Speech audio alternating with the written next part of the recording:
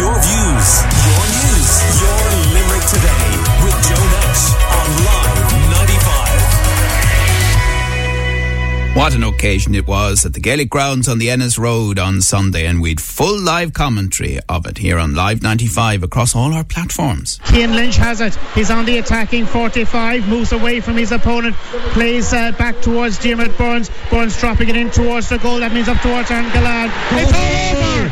Limerick has beaten Cork. A most sensational day.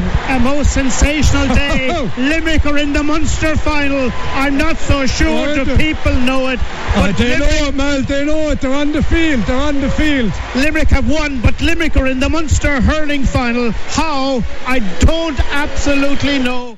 Right, that's Mal Keaveney and Jim Bob with their commentary of that amazing occasion at the weekend. And by the way, download the Live 95 app because you can take us with us wherever you go. We've the live sports stream there as well, and you can build up to wherever you are in the world, the Munster Hurling Final, and we'd love to get your WhatsApps in the run-up to that and during the commentary itself. Mal is on the line right now. How are you, Mal? Good, Joe. You'd have to be good on what is possibly with the warmest Tuesday of the year. Absolutely. And you know, your memories, not only as a commentator but as a Limerick GA man, go back a number of decades now. Compare the occasion on Sunday that you commentated on with, for example, you know, the very famous Kieran Carey Point Day at the sweltering Gaelic grounds. What is it? 30 years ago now, or 25 anyway? Yeah, the mid-90s, Joe. I suppose Kieran Carey's point would be special and probably more special. But what happened last Sunday is probably special to a newer generation of hurling followers, and we are living through dreamland when it comes to the Limerick team. What are we doing now? Chasing 5 Munster titles in a row. Very, very special. A packed house, Joe. A packed house. Warm day.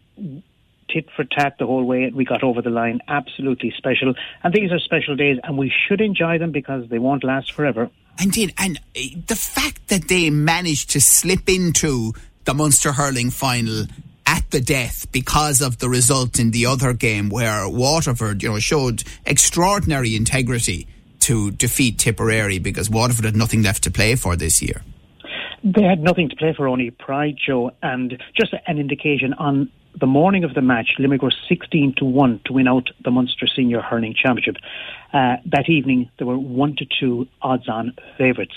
So that'll tell you how an upset it was. Waterford, under Davy Fitzgerald's managership, springing that massive surprise and doing us a huge favour and delivering us into our laps a place in the Munster final, which we were not expected. Yes, I mean, the thing on the day was to make sure that Limerick stayed in the All-Ireland series, really. I mean, that was the aim, wasn't it?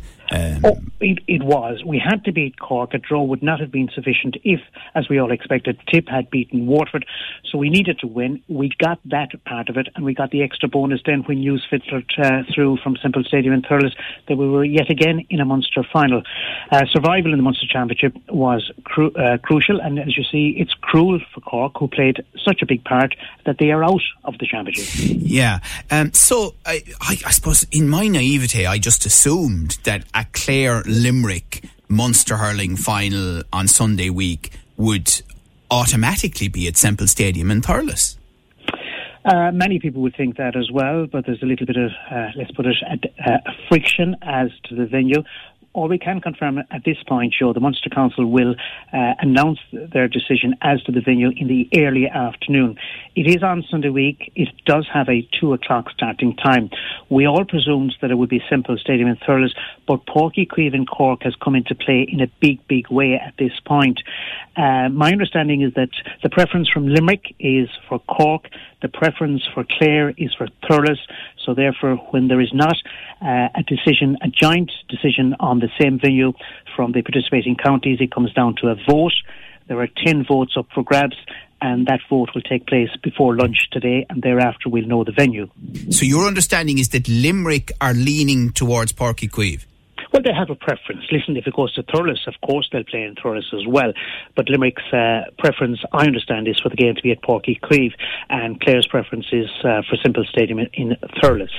So it comes down to a vote. I understand there are 10 people that will vote, 1 from each of the 6 counties, and then 4 others, 2 from the executive and 2 from the officership of the Munster Council. Right, and there was a vote last night, was there?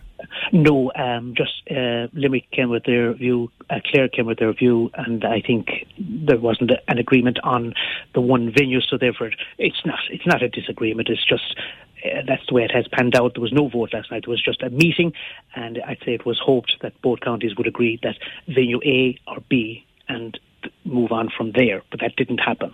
Right, so that means there has to be another meeting this morning, early afternoon, is that what you're hearing? Yes, and there'll be a vote. It comes down to 10 votes. Limerick needs 6 votes to get it over the line for Cork, and likewise, I presume Clare would need that number of votes as well. Right.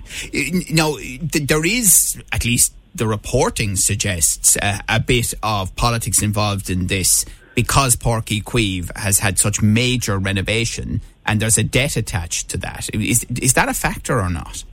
I wouldn't think so, Joe. I suppose nationally the GA would like to see Cork in a big game like that, because in terms of money, you're talking about well over €1 million in gate receipts on the day, of which Cork or Tipperary county boards would receive probably in the region of €200,000 each, whichever county hosts the Munster Final. And also there's a big spin-off for the local economy. It's worth probably 1.5 million at least to each of the economies, whichever hosts the Munster Final, between hotels, a few drinks, bag of chips, the whole shebang, Joe. Yeah. So what about supporters and the availability of tickets and when they'll know about that, and I suppose trains and planes and automobiles, as they'd say? Well, the one thing about trains is by 9 o'clock on Sunday evening last, all the trains to Thurles for Sunday week were booked out. And as of lunchtime yesterday, all the trains from Limerick to Cork were booked out. Now, so unless they play one half in Thurles and one half in Cork, Joe, there's got to be people left with train tickets that they don't need.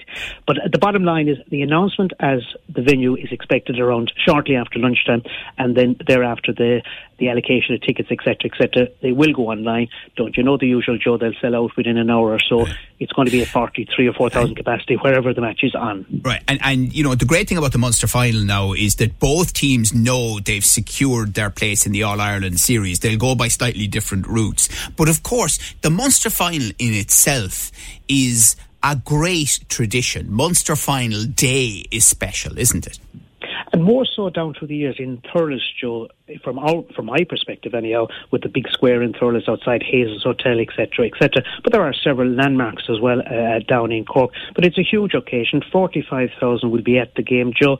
We're in a lot of Munster finals now, but by God, there was many a year we weren't in Munster finals. We were watching on from the wings. And in terms of, attendance-wise this, Joe, there'll be a record attendance of over, I think it's 310,000 after the Munster Final is completed, and that's going to bring in about €5 million in gate receipts, a record across the entirety of this season's Munster Senior Hurling Championship. Yeah, no question. And I think also all Limerick supporters, if they needed it, got a jolt from the last couple of matches. And it's been tough for Limerick to get to this final, so you suspect that the atmosphere alone, whether it be Thurles or Páirc Uí Chaoimh, will be phenomenal. Anyway, we'll be talking much more about it. We'll bring you news as to the venue and tickets and all of that. And thank you to Mal Keaveney, and thanks to you and Jim Bob for your great commentary as well on Sunday. And Jim Bob's videos on our social media, they're getting thousands of views. Not to mention that himself and Luke on the Sideline Cut podcast are already preparing theirs for before the Munster Final.